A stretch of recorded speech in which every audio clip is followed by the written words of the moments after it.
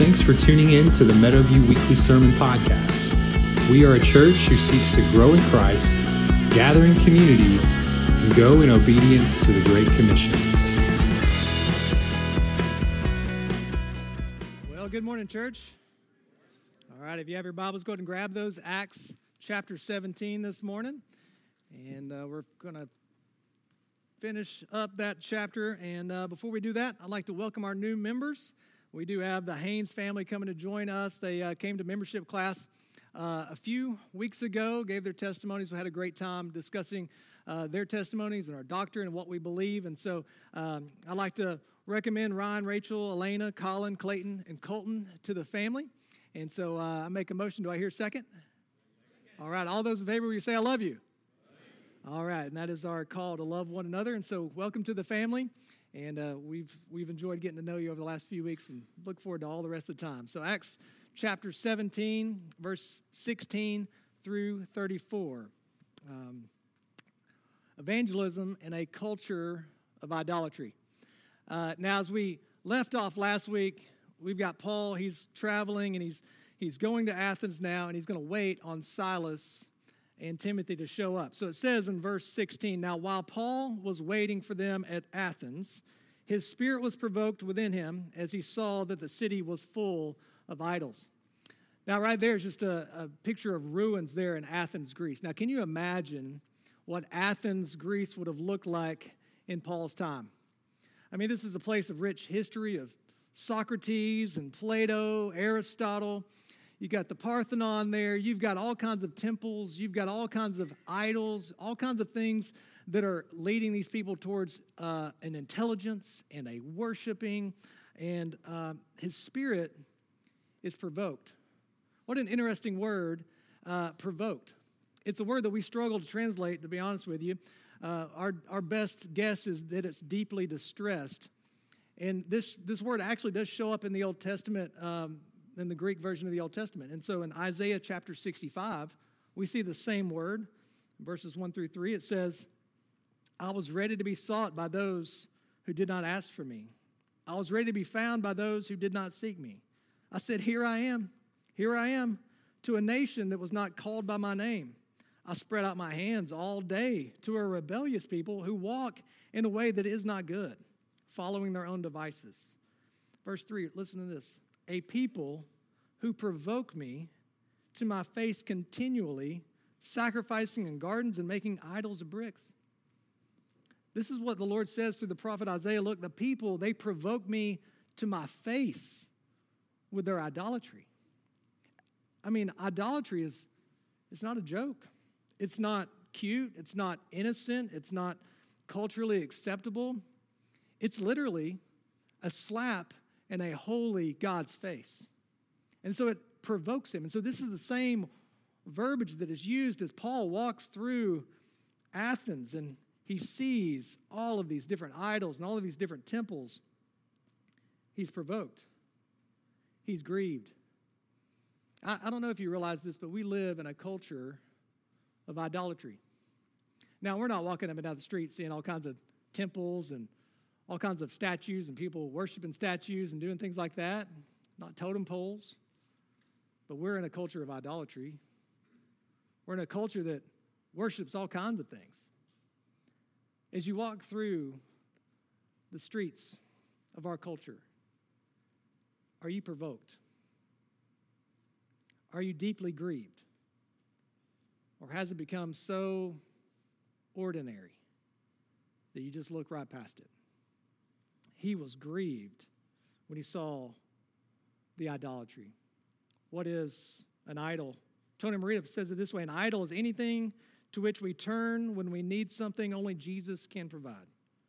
Idols aren't just statues worshipped at shrines. They are substitute gods and functional saviors that supplant the true and living God in the human heart.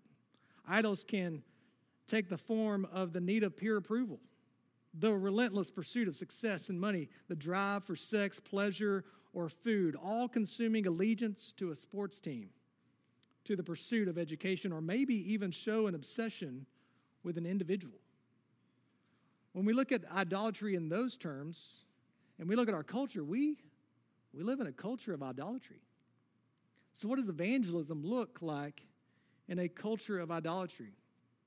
Idolatry happens anytime we take a created thing and we elevate it above the Creator in our heart. Anytime we take a created thing and we elevate it in our heart above the Creator. It's when we find a created thing to be our preeminent source of joy, satisfaction, and identity. When we find something or someone that gives us ultimate joy in our heart, gives us our identity, gives us our greatest satisfaction above God, it's idolatry. And idolatry simply reveals the unhealthy state of the human heart. As John Calvin said, the human heart is an idol factory, always looking to latch on to something else for joy, satisfaction, and identity. And really what happens is when we latch onto those things, we destroy them. And the reason we destroy them is because they will never be our ultimate source of joy. They will never be able to satisfy us. They will never be a secure manner in which we can find our identity. And if it's a person, you'll destroy that person, trying to make them your God. If it's a kid, you'll ruin that kid, treating them like a God. If it's a sports team or an attitude or an action, it'll one day not fulfill your heart. You see, our hearts are constantly drawn towards lowering our love of an invisible God and elevating our love for physical things. We find ourselves always fixating on what we can see. What's an idol? John Piper says it this way. What is an idol? Well, it is the thing. It is the thing. It is the thing loved or a person loved more than God, wanted more than God, desired more than God, treasured more than God, enjoyed more than God. It could be a girlfriend. It could be good grades. It could be the approval of other people. It could be success in business. It could be sexual stimulation. It could be a hobby or a musical group that you are following, or a sport, or your immaculate yard. Anyone have an immaculate yard? I sure don't. Man, it's rough, especially this time of year. What is it? It's the thing. What's your thing? When I ask you that, what's your thing? What is it that so captures your heart that you find joy, satisfaction, even your identity in it? Man, if this thing was gone, I don't know if I would survive. I don't know what I would do without it. I don't know what I would do without this person. We live in a culture of idolatry where we fixate our hearts on so many things, and we devalue our love of God who is invisible, and we fixate on things that are visible. This is what provoked Paul as he walked through Athens. Behind every sin problem, behind every relational problem, and every personal problem is a profound worship problem. Our hearts have been drawn to something else. Someone once said, if you can get the first commandment, you can get all of them. Right? If you can get the first one, you can get them all. So Exodus chapter 20 says this. I got on the screen, 1-6. And God spoke all these words, saying, I am the Lord your God who brought you out of the land of Egypt, out of the house of slavery. Here it is. You shall have no other gods before me. If you can get that one, you can get the rest. You shall have no other gods before me, beside me, next to me, whatever you want to put there, no other gods. You shall not make for yourself a carved image or any likeness of anything that is in heaven above, or that is in the earth beneath, or that is in the water under the earth. You shall not bow down to them or serve them, for I, the Lord your God, am a jealous God, visiting the iniquity of the fathers on the children to the third and the fourth generations, to those who hate me, but show steadfast love to thousands of those who love me and keep my commandments. If you can keep the first, you can keep the rest. What's your thing? What is that thing that you fixate your heart on? You see, if we have God as first, then we won't replace him with created things, idols, graven images, people. if God is first in our hearts, we won't take his name in vain. Now, a lot of us, when I say don't take the Lord's name in vain, you think, yeah, don't say bad words with God's name in them, right? Don't say that. Even the Hebrews, they had such a respect for God's name, they wouldn't even say it. They would just write it. Oh, don't say it. You might say it wrong. But the word take is also translated carry. So what if I were to say to you, don't carry the Lord's name in vain? What does that mean? It's a different connotation, isn't it? Don't carry the Lord's name in vain. It means don't represent the name of the Lord in vain, fruitlessly, pointlessly, empty, wasted. Listen, if there's other things in your heart that you've seen to be superior, you'll end up carrying his name in vain. You'll end up putting him on the back burner and be like, yeah, but this is the thing. And we'll see a fruitless life, because all of life is one of worship. All of life is one of carrying his name. You see, sin issues are worship issues. Matthew 15, 8-9, Jesus said this people, they honor me with their lips, but their hearts are far from me. In vain do they worship me, teaching as doctrines the commandments of men. Oh, it's easy to be religious. We're about to read it here in just a minute. I see that you're religious in every form and fashion. That's what Paul would say. I see that you're very religious. I see that there's a lot of people that are religious. A lot of people who talk about commandments, talk about, oh, don't do this, you better do this, don't do this. Where are their hearts?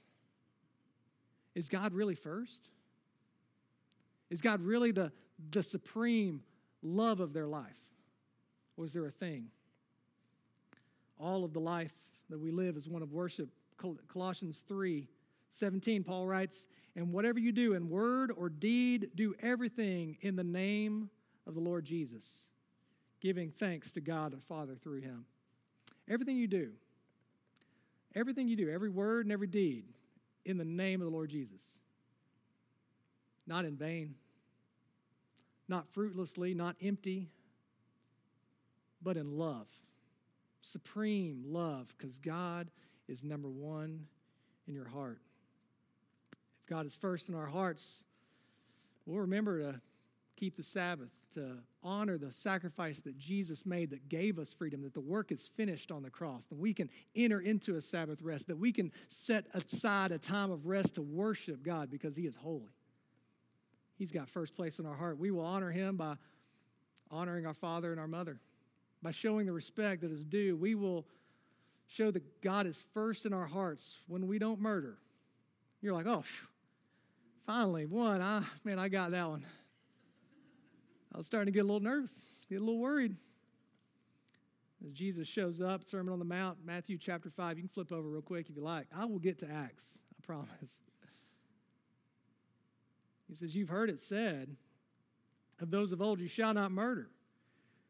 And whoever murders will be liable of judgment. But I say to you that everyone who is angry with his brother will be liable of judgment.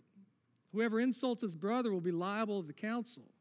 And whoever says, you fool, will be liable to the hell of fire. So if you are offering your gift at the altar and there remember that your brother has something against you, leave your gift there before the altar and go. First, be reconciled to your brother.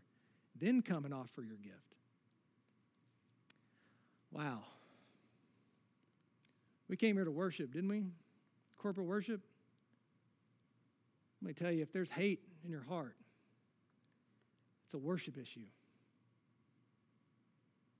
It's a worship issue. How can you say that Christ is supreme in your heart and yet hold hate in your heart towards someone? And if you know that someone's got an odd against you, you don't just go, yeah, whatever. Forget them. No, you leave your gift at the altar and you say, my heart's in the wrong place. There's a heart issue. There's a worship issue. And I know God wants me to get this right. And listen, reconciliation, it takes two, but repentance takes one. And sometimes we go and we just repent. Look, I know what I did was wrong.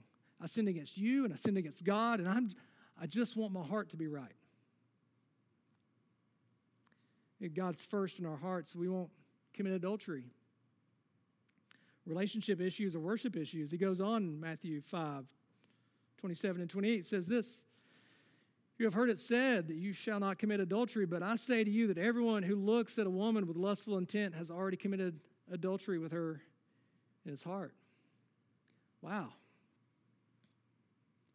I mean, every time that you just let that look linger longer than it should, every time that you let your mind go where it shouldn't go, every time that you fixate on something and you worship the image, the created one, the one that's created,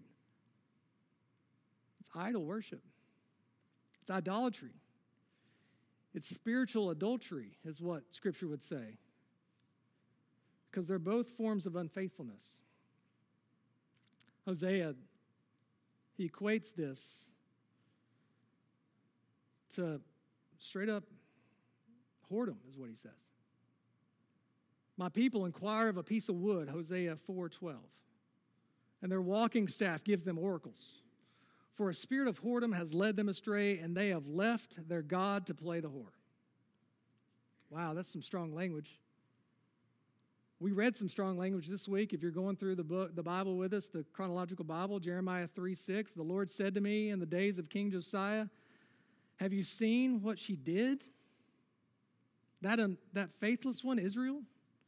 How she went up on every high hill and under every green tree and there played the whore? I mean, can I just reiterate the fact that idolatry is not cute? It's not to be culturally acceptable. It's not to be okay. It's a slap in a holy God's face. And as Paul is walking through Athens and he's seeing idol after idol after idol on the high hills where they're making sacrifices and where they're making worship, he's like, this is horrible. He's grieved. Are you grieved when you walk through a culture of idolatry, church? If God's first in our hearts, we won't steal, we won't lie, and we won't covet. Colossians 3:5-6, put to death, therefore, what is earthly in you. Sexual immorality, impurity, passion, evil desires, and covetousness, which is idolatry. On account of these, the wrath of God is coming. Covetousness, a strong desire to have more and more and more. A strong desire to have a love of things more than you have a love for God. To use those things for self-gratification until you've used them up and you don't find any gratification from them anymore, so you need the next bigger and better thing. It's really idolatry. We live in a culture of idolatry, and so how do you evangelize in a culture of idolatry where it's all around us? Well, let's pray, and then let's jump into God's Word, Acts chapter 17. Father, you're holy, and we are so sinful. We chase after created things as if they are going to satisfy us, and Lord, we are so repentant that we would so easily have our hearts drawn away from you, the Creator. In our worship today, God, let it not be in vain. Let it not be fruitless. Let it not be empty, but let us carry your name in a way that we honor and glorify you in every word that we say and every deed that we do, that we would be people who worship because we are madly in love with you. You have won our hearts, that nothing else can take your place. Father, forgive us when we let that thing, that person, sneak in. Father, give us a heart that is provoked, that is grieved, that sees this culture as you see it. Father, we love you in Christ's name. Amen. Evangelism in a culture of idolatry reasons with the religious indifference and skeptic ideologies. Religious indifference and skeptic ideologies. Picking up again, verse 16.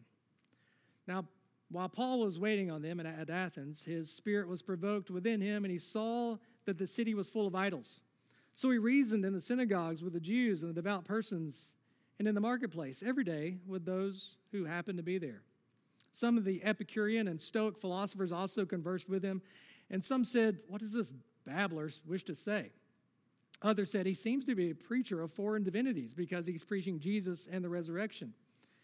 And they took him and brought him to the Areopagus, saying, "May we know what this new teaching is that you are presenting? So you bring some strange things to our ears. We wish to know, therefore, what these things mean." Now all the Athenians and the foreigners who lived there would spend their time in nothing except telling or hearing something new. Stop right there. Paul conversed with religious indifference in a culture of idolatry. Religious indifference. Paul went to the places of worship. He went to the synagogue, and then he went to the marketplace. And for us to evangelize a culture of idolatry, we have to take the conversations about Christ out of the building and into the marketplace. We have to take it into places where people are going to have conversations. And he says that he reasoned with them. Hey, why is there such religious indifference in a culture of idolatry? Why is there not so much concern among those who are devout followers? I mean, I think we could ask the same question today. Why in a culture of idolatry does there seem to be such religious indifference to it? Christianity, as you may or may not have realized, is not at the center of our culture anymore. You see, the culture used to flow out of the church. Now culture flows through the church, flows back into the church. So then the church begins to look more like the culture than the culture to look like the church. Before COVID, there was some research that was done by Pew Research, and it said this, that 85 million people in America had no interest or intention in going to a church service. 85 million people in America, no intention. That's before COVID. If we look at the statistics today after COVID has hit, it's far greater than that. If we are anything like the UK, we will soon follow their example. Before COVID hit, 70% of their population had no interest in attending a church service whatsoever. 70%. We live in a culture of idolatry. And in a culture of idolatry, we've got to face religious indifference by walking into the marketplace, because not everyone's going to walk into the church. There's this thing called nuns, not N-U-N-S, but N-O-N-E-S, nuns. They have no affiliation whatsoever with anything religious. And this group is growing. In America right now, 1/5 of our population would consider themselves of no affiliation religiously. Of those under the age of 30, 1/3, 1 out of 3 would say, I have no affiliation with anything religious whatsoever. Nuns. As we look at a culture of idolatry, we can see that there is religious indifference that needs to be reasoned with. Number 2, Paul conversed with the skeptics, skeptic ideologies in the culture of idolatry. He was willing to engage in a conversation with the Epicureans and the Stoic philosophers. Can't say that word. Falafel, right? That's what it almost sounded like. Ideologies. That's a manner of thinking that characterizes an individual, a group, or a culture. And so you can't begin to even think or converse outside of that. Ideologies. This means that Paul was willing to talk to people outside of his worldview, outside of his belief system, outside with people who didn't agree with him morally, or could I even say politically? You see, what we've done is we've drawn lines, and we won't have conversations with people outside of our ideologies. I'm not talking to them. You know what they believe? You know who they voted for? You know what they think about masks? Do you know what they think about this? You know what they think? I mean, I could go on, am I right? If we're going to evangelize a culture of idolatry, we've got to be willing to have conversations in the marketplace with people who have different worldviews than us, people who have different ideologies than us. And we have to be willing to not be heightened in our emotions while doing so. Theologian Karl Barth said this: every ideology eventually becomes an idol that possesses us, determining our identity and guiding our actions. If we're not careful, our ideology can become our idol. Oh, but my ideology is right. Theirs is wrong. That can become an idol. And you know what that idol can do? It can become your object of worship that separates you from the church. Because you have then chosen your ideology over the unity of the body. Wow. We live in a culture of idolatry. The Epicureans. These people were materialists. These people were pleasure seekers. They would have the t-shirt that said YOLO on the back. Anyone still say that? No? You only live once, YOLO. Okay, so that's so 5 years ago. I'm still behind. The Epicureans, as R.C. Sproul says, developed the philosophy that we can call hedonism. We apply that term Epicurean to gourmets who like the finest foods and wines. The philosophy of hedonism defines truth this way. Truth is found in the achieving of pleasure and the avoidance of pain. Do you think there's any Epicureans today that find that their sole purpose is pleasure and the avoidance of pain? Okay, yes. That would be a yes. In simple terms, their creed was, if it feels good, it is good. Anybody live that way? Man, if it feels good, it's got to be good. If it feels right, do it. This is the thought process of a culture of idolatry. Like, let's be more inclined to do what makes us feel good. He says, R.C. Sproul says, there's probably never been a more hedonistic culture on the face of the earth than the contemporary American. Stoics. Well, you got the Epicureans who are materialist pleasure seekers. You've got the Stoics who are pantheists. They had a belief that there was a universal force that was in control of all things, and it is what it is. You ever heard someone say that? It is what it is. They believed in this force that was detached from humanity, that it was basically a source of everything physical and spiritual that was controlling all things. And they wanted to find this ultimate reality that lies behind all other physical things. Over time, these ancient philosophers pondered these questions. They came up with a term to describe this ultimate reality, and the term they came up with was logos. Have you heard of the term logos? The logos became this understanding of all of life. It gives meaning to all of life. And this is why John would use this word in his gospel in the very beginning, John chapter 1. In the beginning was the Word, was logos. And the Word was with God, and the Word was God. He was in the beginning with God. All things were made through him, and without him not anything was made that was made. In him was life, and the life was the light of men. John would say, listen, you Stoics, you people who believe that there is a higher power. There's a lot of people today who believe, I believe there's a higher power. Let me tell you who the higher power is that holds all things together. It's Jesus Christ. And he came into the flesh, and he lived the perfect life that we can't live, and he died the death we should have died so that we could have life and have it everlasting. He is the light and the life of men. Amen? Colossians 1:15-17, he's the image of the invisible God, the firstborn of all creation. For by him all things were created in heaven and on earth, visible and invisible, whether thrones or dominions or rulers or authorities. All things were created through him and for him. And he is before all things, and in him all things hold together. This force, this higher being that the Stoics would have believed in, was actually holding their lives together at that very moment, and that is Jesus Christ, holding all things together. Right now, all things are being held together by Christ. Our culture that we live in is a culture of idolatry, just like the one in Athens. You had Epicureans that might have said they were atheist. You had Stoics that might have said they were agnostic. The truth is they were worshipers. But who are they worshiping?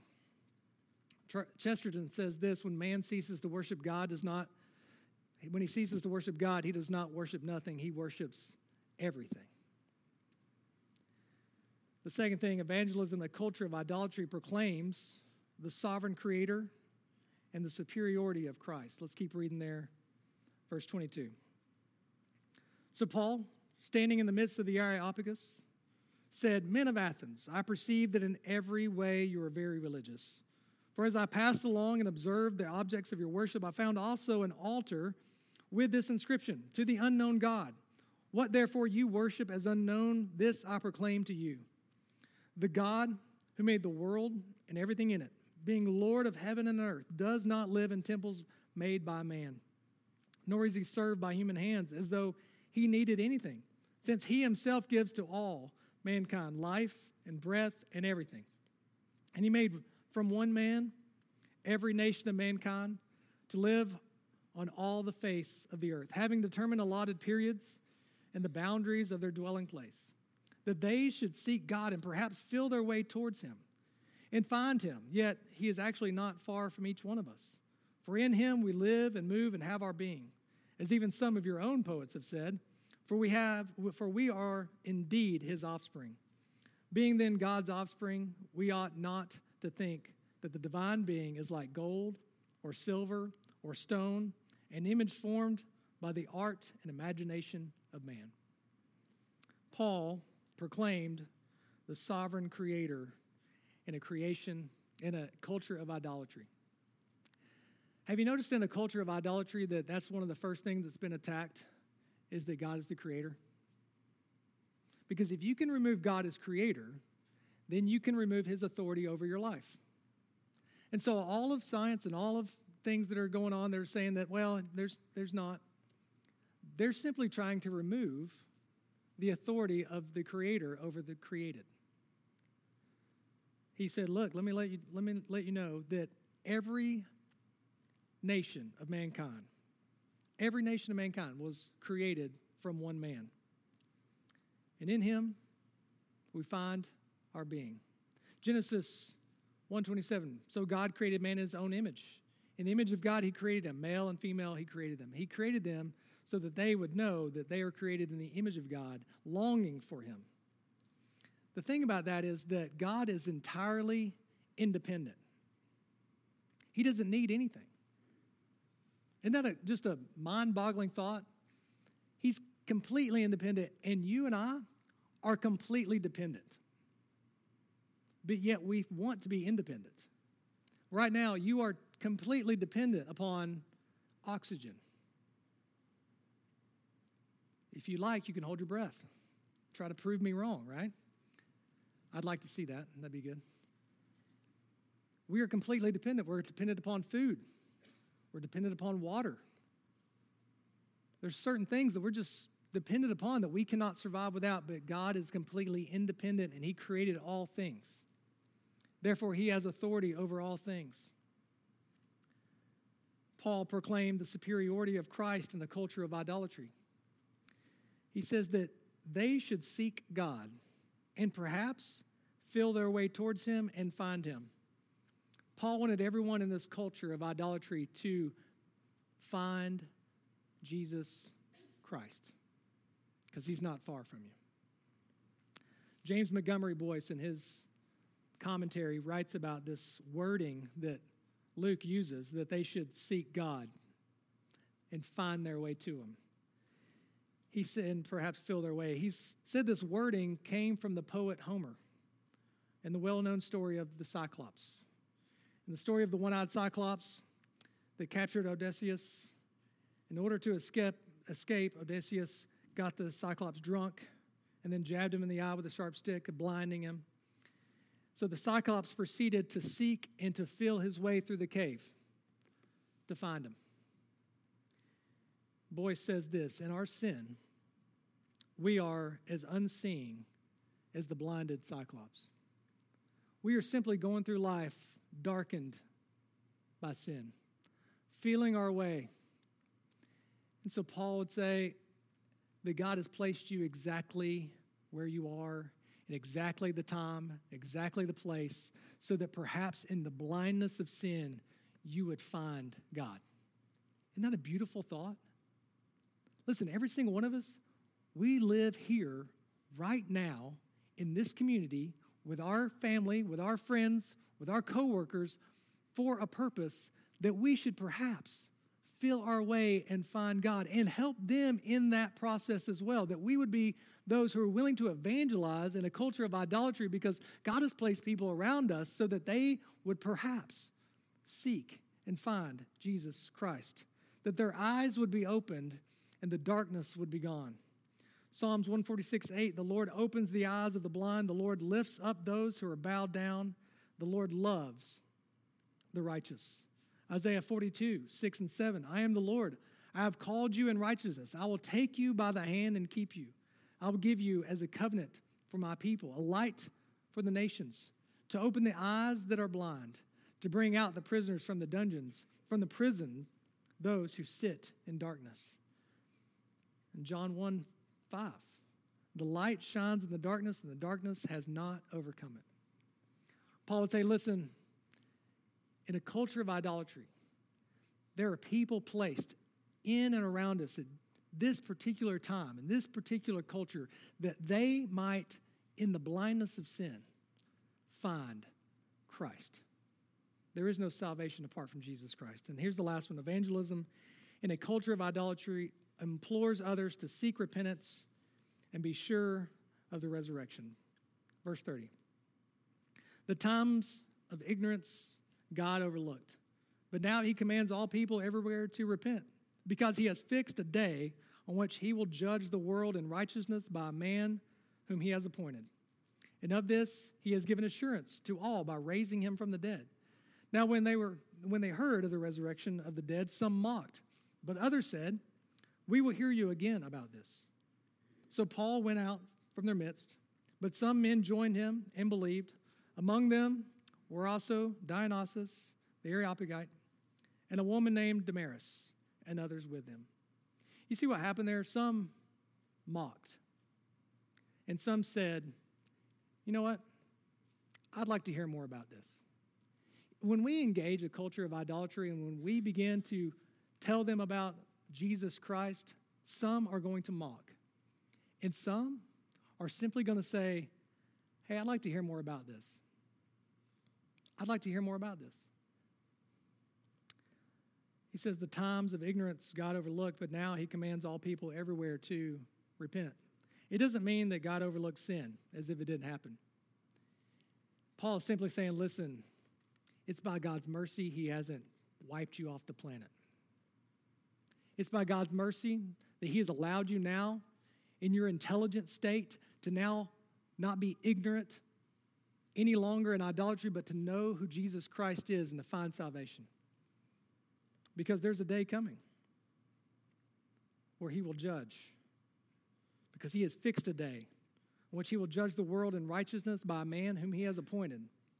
We know who that is because he has given us assurance by raising him from the dead, Jesus Christ. Matthew chapter 25, 31-46 says this. When the Son of Man comes in his glory and all the angels with him, then he will sit on the glorious throne. Before him will be gathered all the nations. And he will separate people one from another as a shepherd separates sheep from goats. And he will place the sheep on his right, but the goats on his left.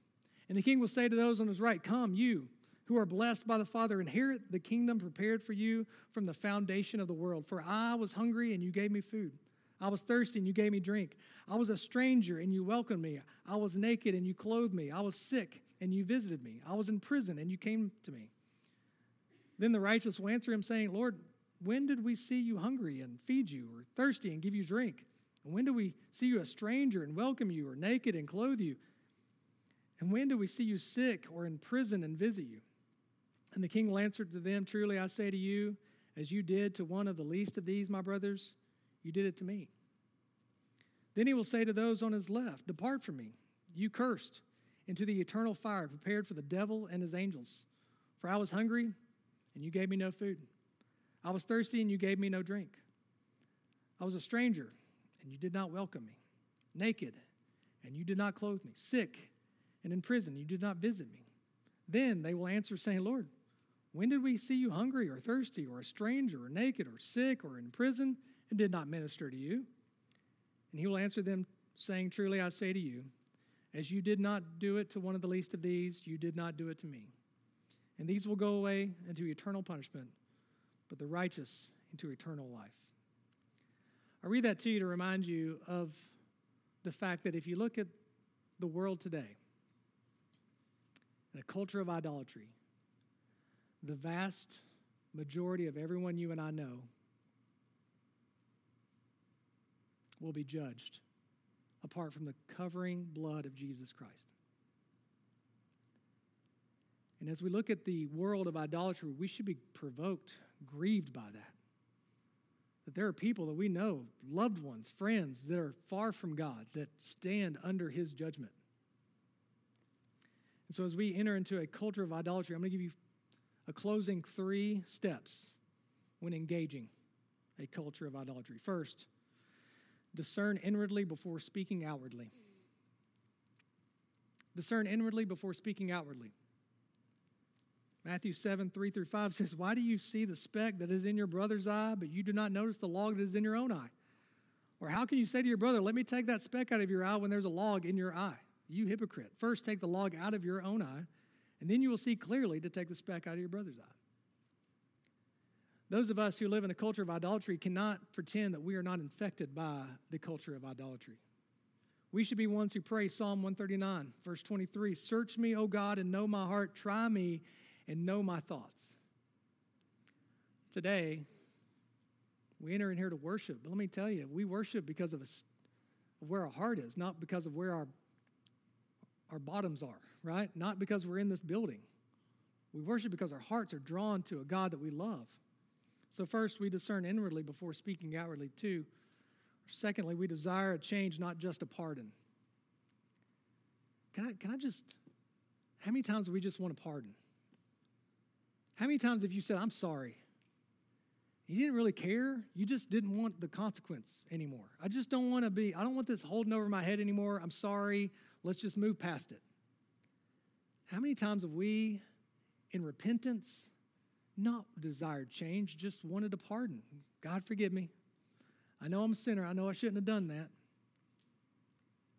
How many times do we not sincerely repent of the idols and the worship that's in our life? And thirdly, display compassion over contempt. Matthew 9:36-38. When he saw the crowds, he had compassion for them because they were harassed and helpless, like sheep without a shepherd. Then he said to his disciples, the harvest is plentiful, but the laborers are few. Therefore pray earnestly to the Lord of the harvest and send out laborers into the harvest. Church, let me tell you, as you look out into a culture of idolatry, the harvest is plentiful. The workers are few. And the problem with evangelism and a culture of idolatry is because we're often not provoked to compassion. We pull back in contempt. We turn a blind eye and go about our business, or we just simply roll our eyes in bitter and disgust. The harvest is plentiful. Laborers are few. Church, we live in a culture of idolatry. So first, we need to discern inwardly before we speak outwardly. Can we pray? Can we ask God to search our hearts this morning, to know our thoughts, to reveal to us anything that we've allowed into our heart that has superseded our love for him, and then repent, to actually desire a change, not just a pardon, and then to go out of these walls, go out of these doors with his heart of compassion. Gracious Father, we come to you. Thank you for your word this morning. We thank you that you're a God who loves us enough to send your Son, that we would know that there is life and there's life everlasting. To know that it is impossible to keep the commandments. It is impossible to live up to the letter of the law. That's why you came. You lived the life that we couldn't live, so we surrender our lives to you again and again and again, that our lives in word and deed would be lives of worship. Father, right now I pray over this body of believers. We would be the church, that we would be ones that are provoked, that we would be ones that would look at the culture that we live in, and we would long for them to come to know you. God, that you would use us as as a mouthpiece. And God, today that you would search us, that you would know our hearts, you would reveal to us any ways that have been a slap in the face of your holiness. Father, we worship you and you alone. In Christ's name, amen. Will you stand? Will you respond? Thanks for listening. It is our prayer that this message has helped you grow in your walk with Christ. Go to our website, meadowviewbaptist.com, or subscribe to hear more sermons like this, or to get more information about how to be involved at Meadowview Baptist.